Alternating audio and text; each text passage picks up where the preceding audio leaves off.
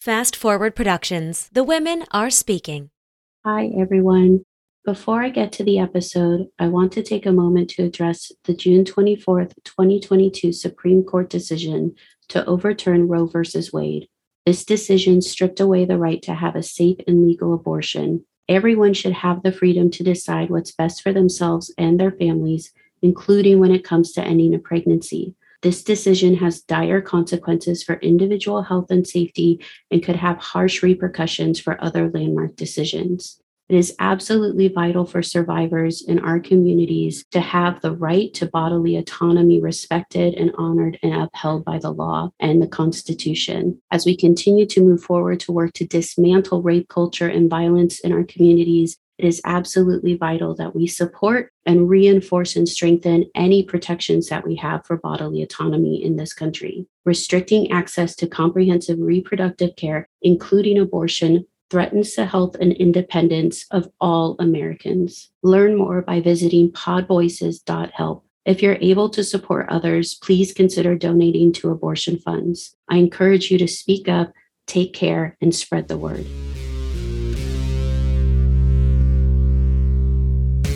Welcome to Initiated Survivor, where we share our stories of survival and recovery and the true nature of wisdom and grit. I'm Kelsey Harper. I'm a survivor and a clinical psychologist. Welcome to our community of radical survivors. Here, we discuss topics relevant to survivors, so please be mindful of your needs as some of these topics might be triggering.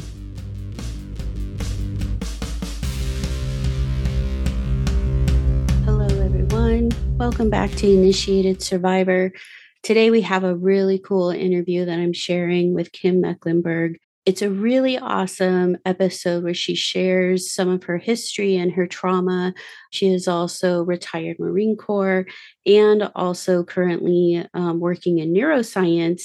One of the things that she's going to share is her experience going through different recovery modalities and how they worked and didn't work for her. And I think this is a valuable conversation to have about how there's definitely no one size fits all when it comes to treatment. More so, though, she's actually going to share her experience using psychedelic assisted treatment and how that helped her with her symptoms of trauma. As you may have seen in some of the news, there's some laws changing to enable more research to be done on psychedelics and the ways that they can help with mental health issues, specifically trauma.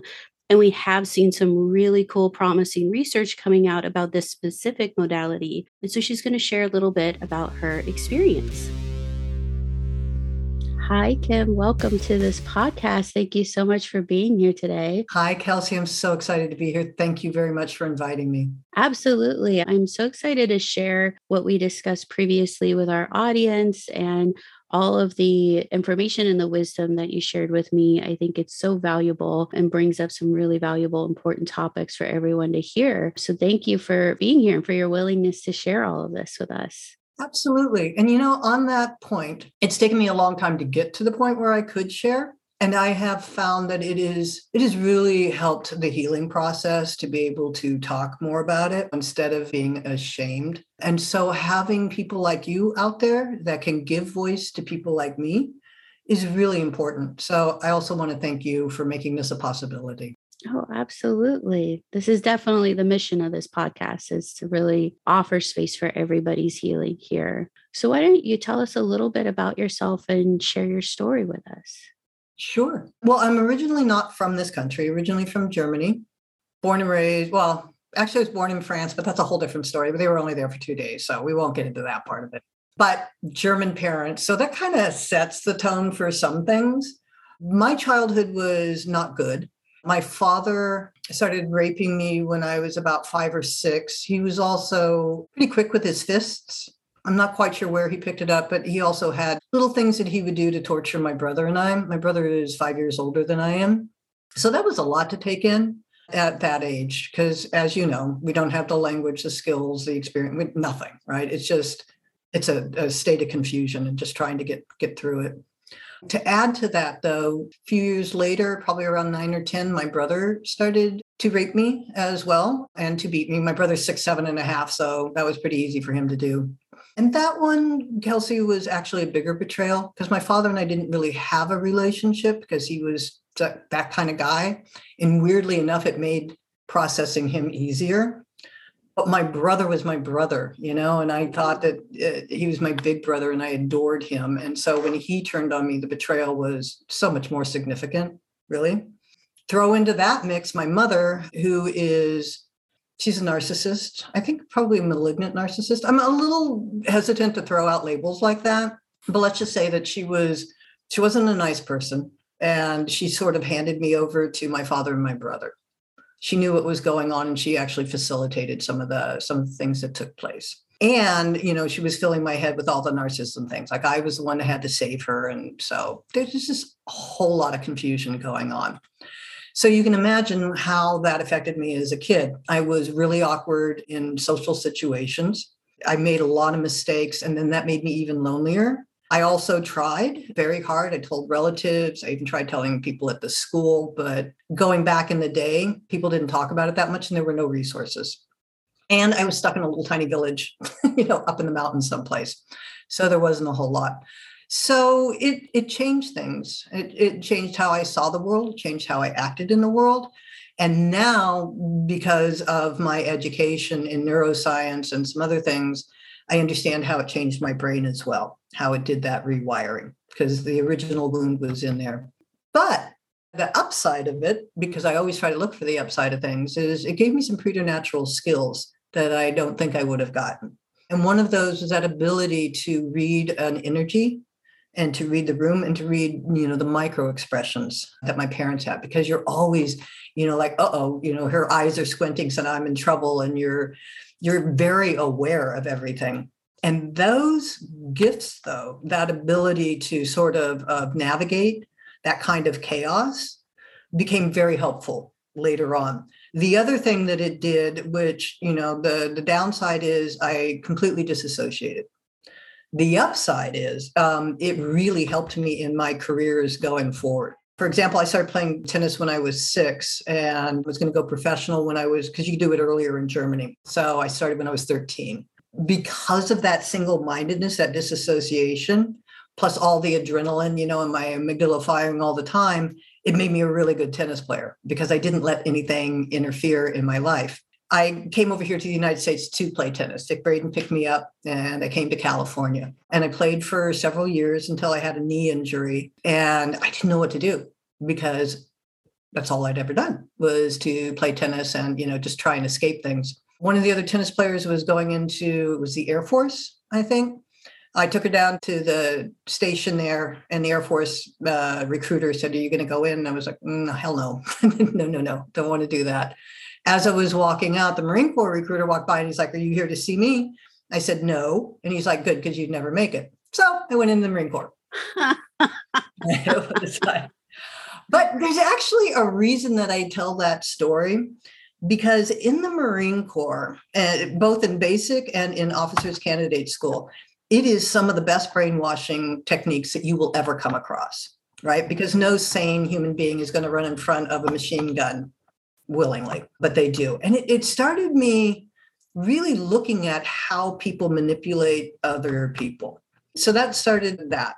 The unfortunate part of it is I was really good in the Marine Corps and I really loved it. And I felt like I'd finally found a tribe, because we talk about, we never leave anybody behind, we're a band of brothers and sisters, and you become a part of that. And then I was raped by my CO, and then I was raped by a staff sergeant as well. And the downside of that, and why I am so invested in helping other female veterans, is because the military often turns on their own. What happened to me was when I tried to report it, I was then threatened. And they said, the captain was married, so they said they could throw me into Leavenworth for 5 years for adultery. Like, he raped me, but their idea was to get me to shut up. That is not uncommon, unfortunately, Kelsey. There are a lot of women, and I belong to a rape survivors group. A lot of us have that same story. We're threatened with things. They told me that they had to move me from the barracks to another location because I could get hurt or I've upset a bunch of people. So they had me so frightened so that I wouldn't pursue it. So that really, I mean, that to me seemed like the safest place that I could go. And then that turned against me. So I was really out of sorts at that point in time. I didn't know where to turn. I didn't know what to do. And I was just kind of stumbling along. But one of the other gifts that the abuse gave me was the ability to, I could almost know what people were thinking before they did or what their real thoughts were. And then I got into sales.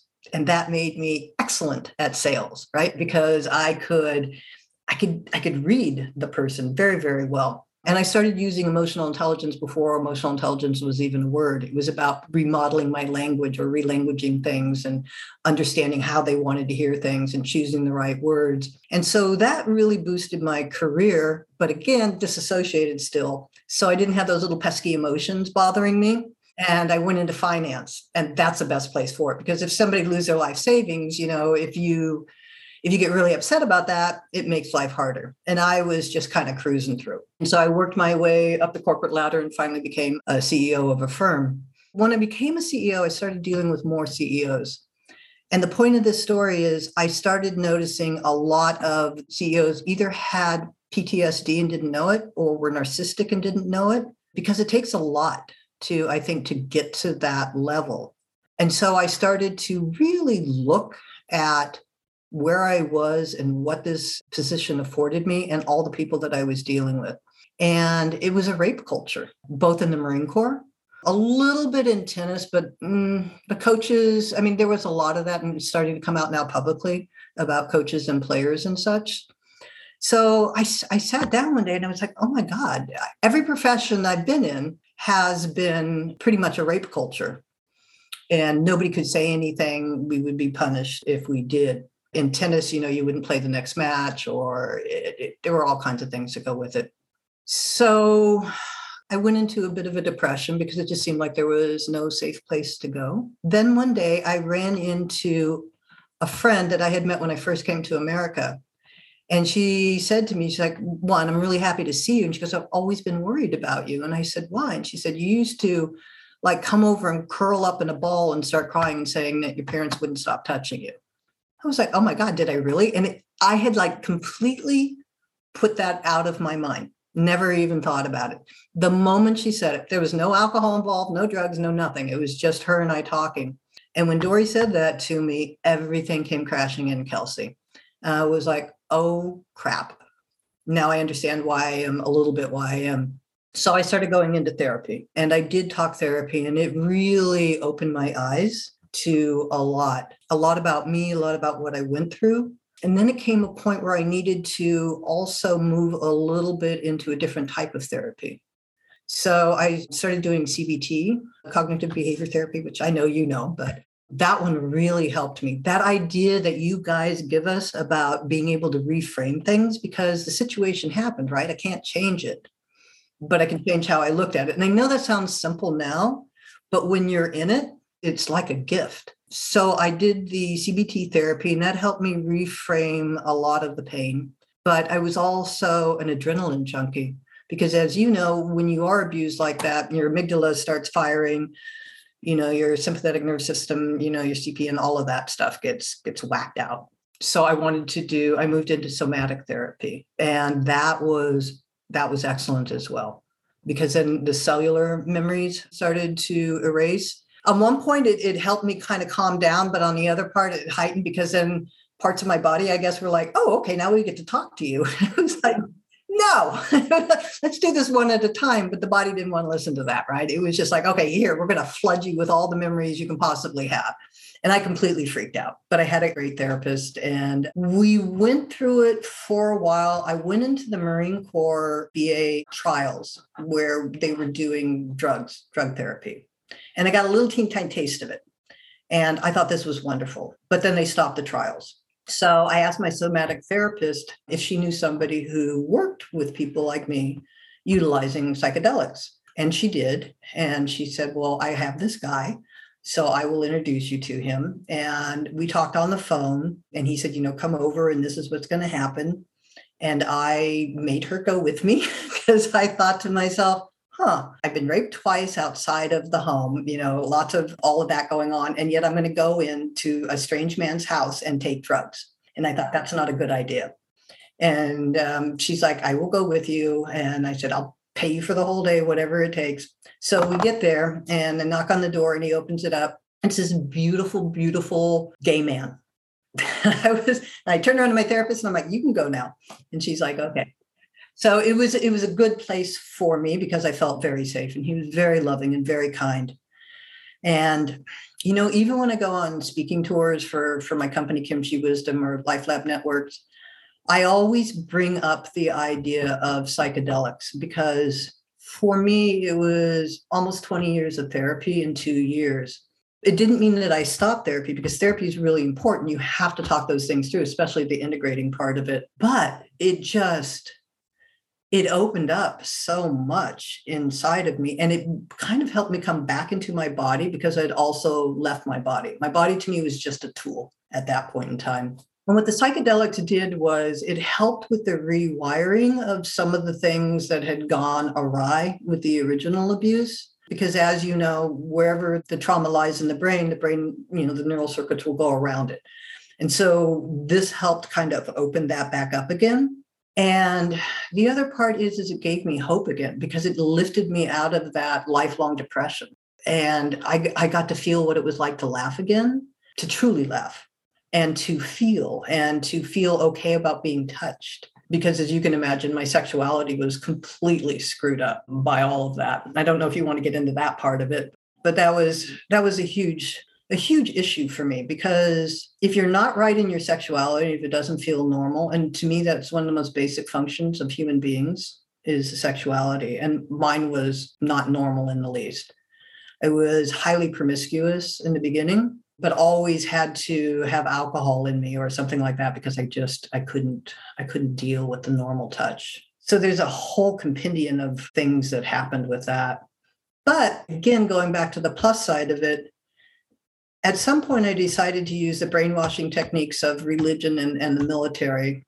It's not a knock on either. That's what they do. And they do it exceptionally well. Along with what I learned in, like officers candidate school and recruiting and sales.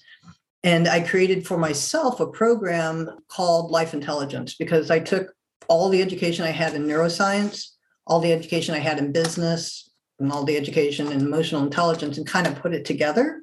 And for me, because my brain couldn't accept the emotional aspect of it, I had to figure out what in the brain made people do this. I attacked it that way. And it brought me a nice level of comfort to be able to kind of like, well, it's because my brain is doing this and, my amygdala is on fire and blah, blah, blah. And that I needed that distance from the issues to go with that. So when I created the Life Intelligence program, I was doing it to teach other people, but it turned out I was really just teaching myself. So I went full force with that and did that for a while and then realized I needed to get back into therapy because, I had an issue with it because I was raised by parents who you didn't talk about stuff. I understand now why they didn't want us to talk about stuff, but that was also that generation, right? Because they didn't have the resources that we did. I needed to also stop on that little hamster wheel that I got on because everything was intellectual to me. Like I just intellectualized everything. And I needed the Kelseys of the world to say, maybe you could look at it this way, or are you sure that that's, and I would be like, oh, you're right. So that's kind of my story of therapy. What I have found is there's not one, it's essential, but you kind of got to mix it up. And then I also realized that different things at different stages. Like I finished talk therapy because I needed to move into my body. But then once I got through the body part, then I needed to go back to talk therapy. Yeah. Well, and that makes a lot of sense. I know for my experience at the time, it looked like, I think because I judged a lot of it of, oh, well, this isn't necessarily, what we call therapy. So it's not engaging in that, but it's something I'm drawn to. Looking back now, it's like I did so many different things that kind of wove together intuitively, like what you're speaking to, that ended up actually all being an essential part of recovery for me. And I think that's true for many people. And I like how you referred to it as like preternatural skills, especially because that makes me feel a little bit like a vampire. I'm like, yes. Yeah. I'm down with that. That's fine.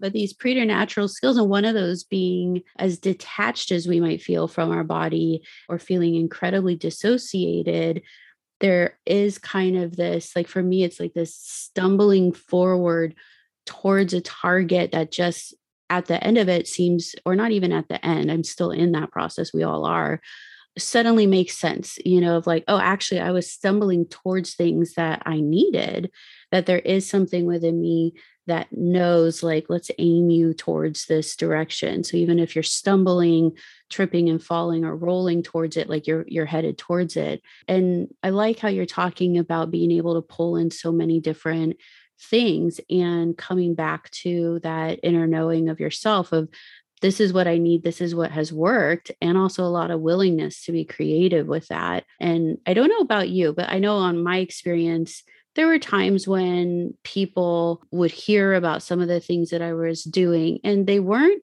really all that controversial or challenging or like anything like that, but just thought that they weren't, like, I shouldn't be doing them. They're not going to work.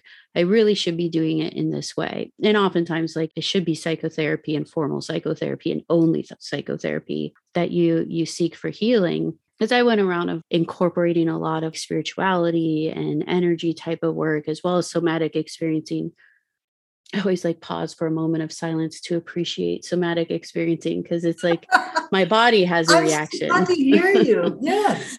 It makes a huge difference. It's a huge difference in a lot of ways. I think it healed so many things that had nothing to do with even my trauma, or, obviously probably did because it was woven in, but things that were existing in my body and experienced long before it happened. But yeah, that I think that there's this wisdom to taking your path, however that goes for you, and that willingness to show up and engage in all of the different things, despite what other people might say, in the sense that, like, for example, psychedelics right now, I think are still considered experimental. There's also a pool of people that kind of stiffen at the idea of using illicit substances, what they deem as illicit substances, to assist people, just because there's so many judgments that we have a lot of sociocultural things around how we view illicit substances as different than the pharmacological substances that we do trust to work in these ways.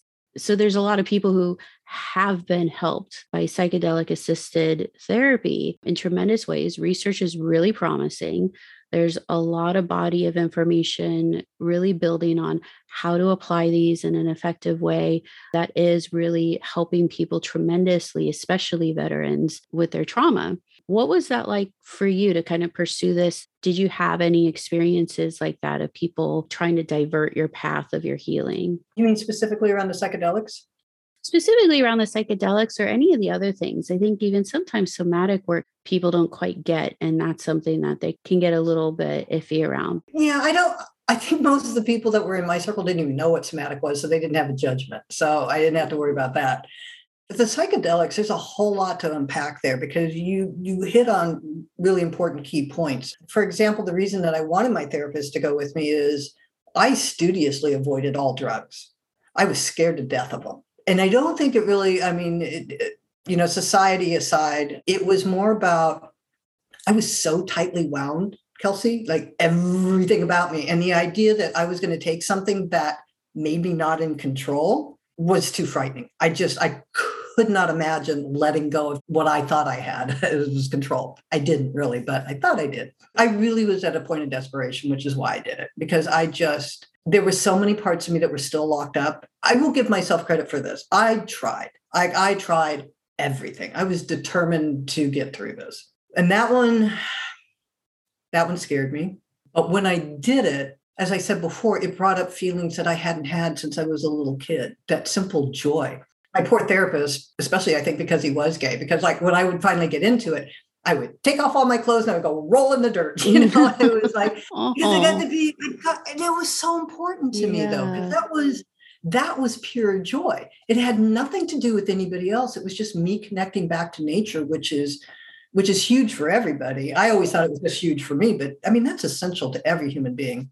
The one thing that I would say is, as I said, I promote this all the time because I think it's important and I think it should be utilized more. What I don't do, and I still haven't to this day just taken drugs to have fun. That's kind of my goal, is like someday I want to do them just to do them. Because right now it's always about, I got to process this and I got to work through that. And this popped up and I'm going through it. So what I want to say is I do encourage people to do it, but I also have to say that you really need to find, again, somebody like you or somebody who's trained. My guy was good.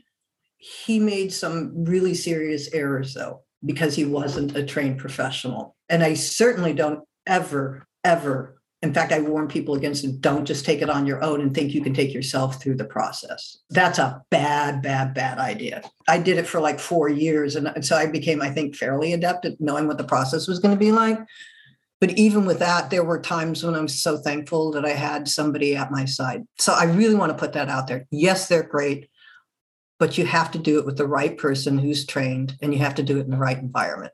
And please don't ever go just, take drugs and think you're going to work yourself through the process. Yes, it's not you and your buds and J Tree.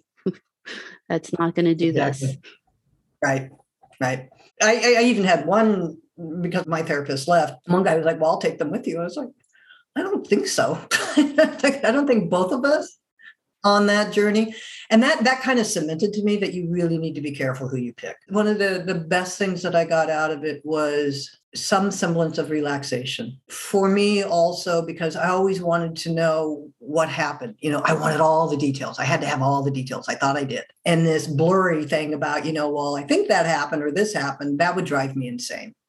So to have all of this come up, to remember about my brother, because I also blocked my brother. Like I processed my father, because as I told you before, that was the easiest, right? My mother, there is no mistaking that she's a narcissist. She's never really quite been on this planet. Like she's got one leg here and one leg someplace else. I knew that, but it always felt like there was something else.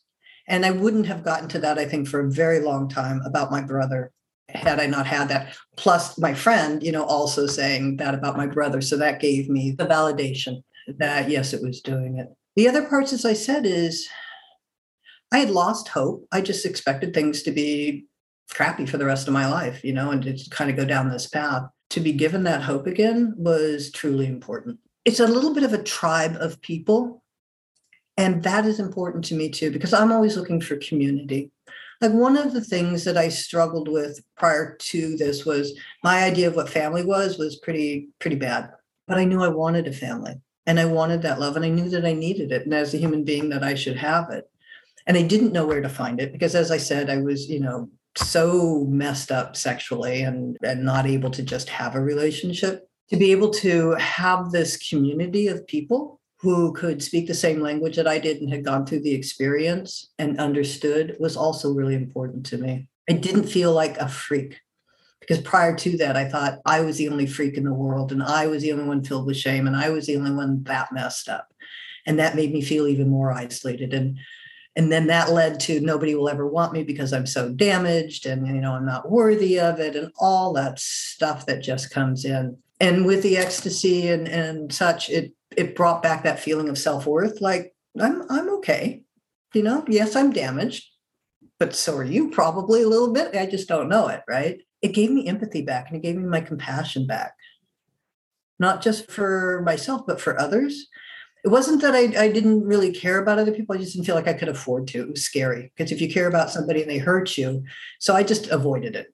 That was, I think, the best thing was it gave me peace. It gave me compassion and started to give me a little bit of trust back in the world. Nice. That's so wonderful. And I love how you brought up the control kind of being this, a little bit of a central figure in how we approach managing our symptoms on our own, and also ultimately what became kind of the pathway to real reconnection with yourself. Because I was thinking about, especially as you started that, I know for me, my experience, and I think for most people with PTSD and trauma is this experience of like, not only was the assault and the rape, loss of total control. And I was stalked for a little while. So there was a sense of like, no control in my world, my environment. There's something in someone out there that has the power to really control what's going on and how I feel.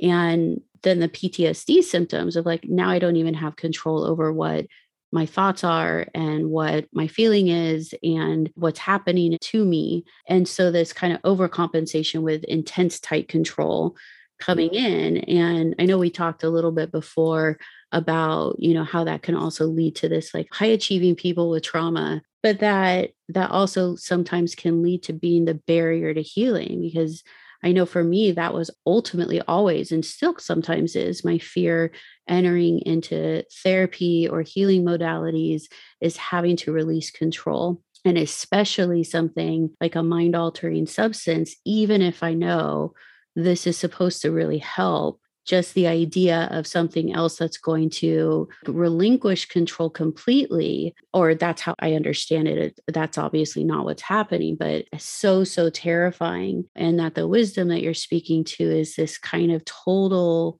surrender, body and mind, in this moment that then kind of helps us actually move into this new stage. And I think, Peter Levine talks about that. He developed somatic experiencing, that one of the portals to true surrender, and surrender being able to be completely at one with the present moment without any judgment about that present moment. And that one of those portals was through trauma.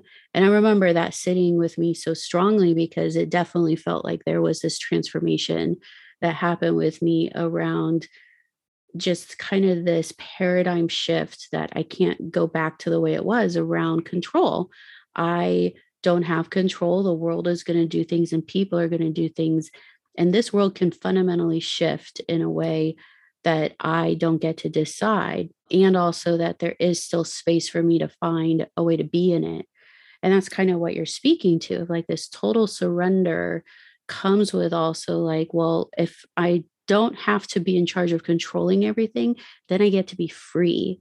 And that's the thing that we don't realize when we're so terrified of letting go of control. We think we're just going to like plummet to our death, like we're clinging onto that cliff face so firmly.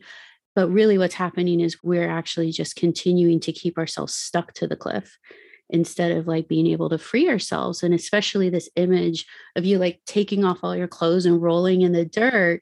It's just like, not only is that kind of like, it feels like returning to the wild animal that we are, but also very childlike, of that kind of joy and pleasure of just like feeling all the sensations on our skin and being free from any kind of restraint or anything, and just totally innocent, experiencing joy and pleasure of the world exactly as it exists. And that like total abandon and that freedom that's there, and how you talked about this just raw, pure joy and peace and hope. And then through all of these things, also being able to reconnect with yourself, and therefore with a community that feels like it truly recognizes you. And I think what you're describing is just such a beautiful illustration of that recovery path, that when we can safely let go of control.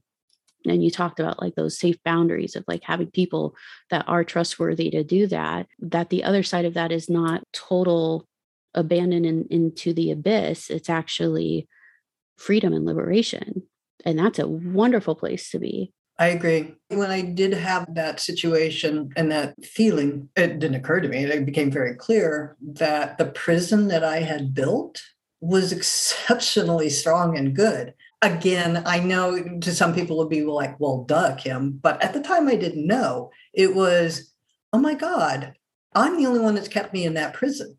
Like the abuse ended when I left home, and then it ended when I left the Marine Corps, right? But it never ended inside of me. It was an ongoing, living, ever-evolving thing that was just starting to eat up all of my emotions, all of my feelings, all my faculties, really, because all my energy was focused on keeping that contained and keeping that control. I also had the illusion of, I will scientifically walk my way through this, right? And it was like, even with the drugs, it was, okay, today, we're going to work on this. And I would tell him, I'm like, this is what we're going to do. And he would just smile at me. And he's like, okay, sure, Kim, like, let's do that. I was like, okay. And so I would, then I would take the drug, and it would be like, 180 degree turn. It would be something completely different. And it used to make me really angry because I didn't like things not going my way, because that scared me. So the other thing that drugs gave me was, again, that ability to let go of outcomes and to realize that My brain was good, but it didn't know anything. It's my body and my soul and all of that. And I was trying to really just focus on the brain. And when I moved out of that, once I started taking care of my body and my soul and my emotions, it made the brain so much easier. So I had it all ass backward, right? Like I went in there with like, I'm going to intellectualize my way through this. And it's like, no, like, it's just not going to happen that way. And to this day, though, I got to tell you, I still like, okay, this is my intention. And I kind of laugh myself now. And it's like, well, we'll see where it goes. And it never goes where I'm going to. I'm a Virgo. I love to intellectualize and control everything if I can, despite having better wisdom at this point, for sure. Yeah. Well, we're still humans, right?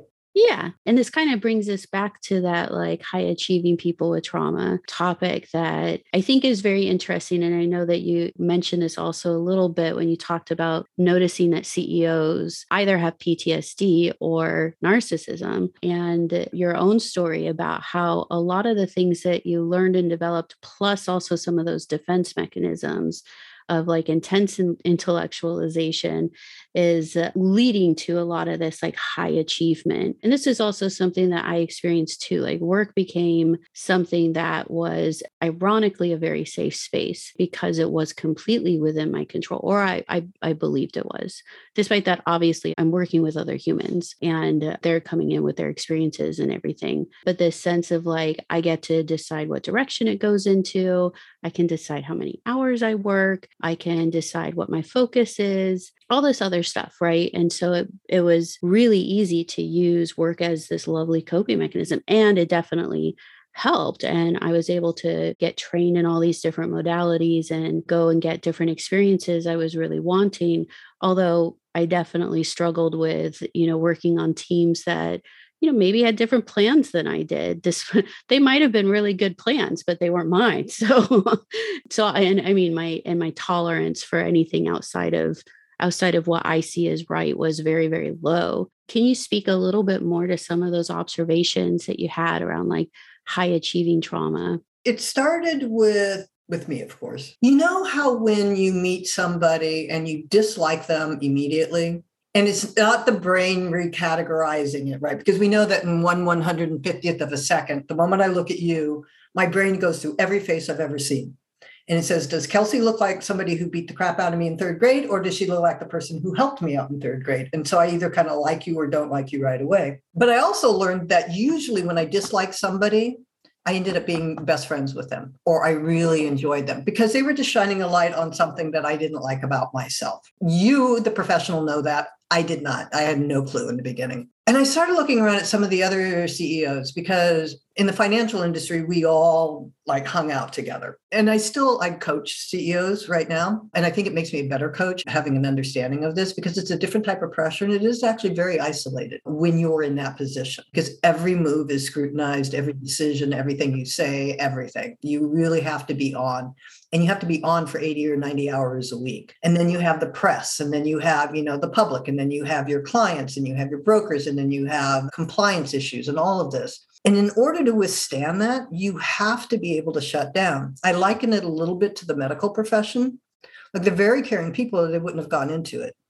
But they have to be able to shut down that part of it in order to be effective. And I found that was the same. When I first became a VP, that's when it sort of dawned on me. And I had to shut down some, like I couldn't talk to all my friends and all the people. And it was encouraged to be that way.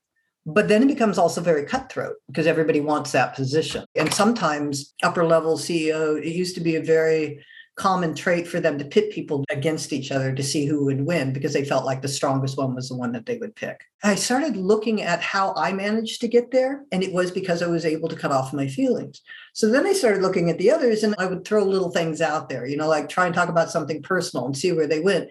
Some of them would, but I would listen to the words, and it was still very impersonal what they were telling me. It was very highly curated stories. We all have our little bag of stories. Like if I met you in a bar, I would tell you this story. If I met you in a bar and you were a friend of a friend's, then I would tell you a different story. If I went home and talked to my parents after the bar, it would be a completely different story, right? So we have all these little stories, and I could tell that they had curated them quite well. Because of my emotional intelligence and things that I started doing with that, I got some recognition for it. So then I got asked to actually do, I don't want to call it speech writing, But for a lot of CEOs, a lot of different financial firms, whenever they have issues, they would contact me. And it's like, well, how do I phrase this? What language should I use? So that's how I started to get to know them all pretty well. And I started recognizing that disassociation. After a while, I found the right set of questions to ask them.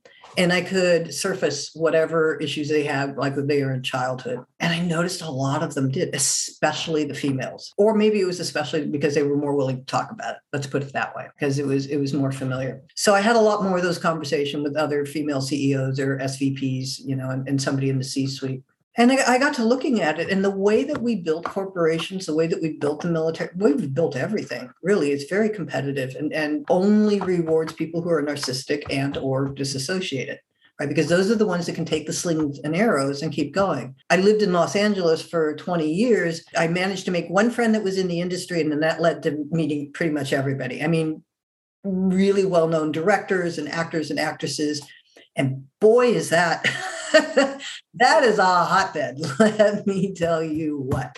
And the thing is, they were a lot more willing to talk about it. And I noticed that those were the two key qualities, that ability to disassociate or whatever narcissism helped you get past those things. And so I likened that back to the corporate, and I started looking at the behavior patterns, and it was the same thing.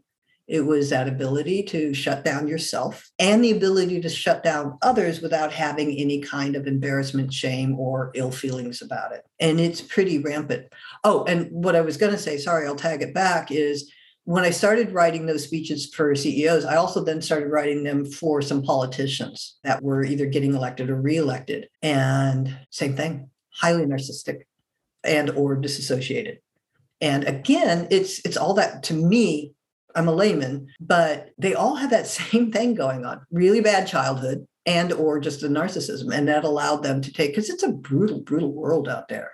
I mean, Olivia Rodrigo, I keep listening to that song because she's right. She's like, it's brutal out there. It really is. And if you don't have those skill sets, you're going to get stepped on. And that's interesting, because I think what you're speaking to is observing that we have a system set up that not only encourages, but has built within it the mechanisms to create dissociation and narcissism or reinforce narcissism as well, and also pins our success on it. And so then doing something like getting treatment and recovery and getting reconnected and grounded and no longer dissociating is definitely, in a way, very anti-capitalist, because that's just not possible for us to survive in the world that way.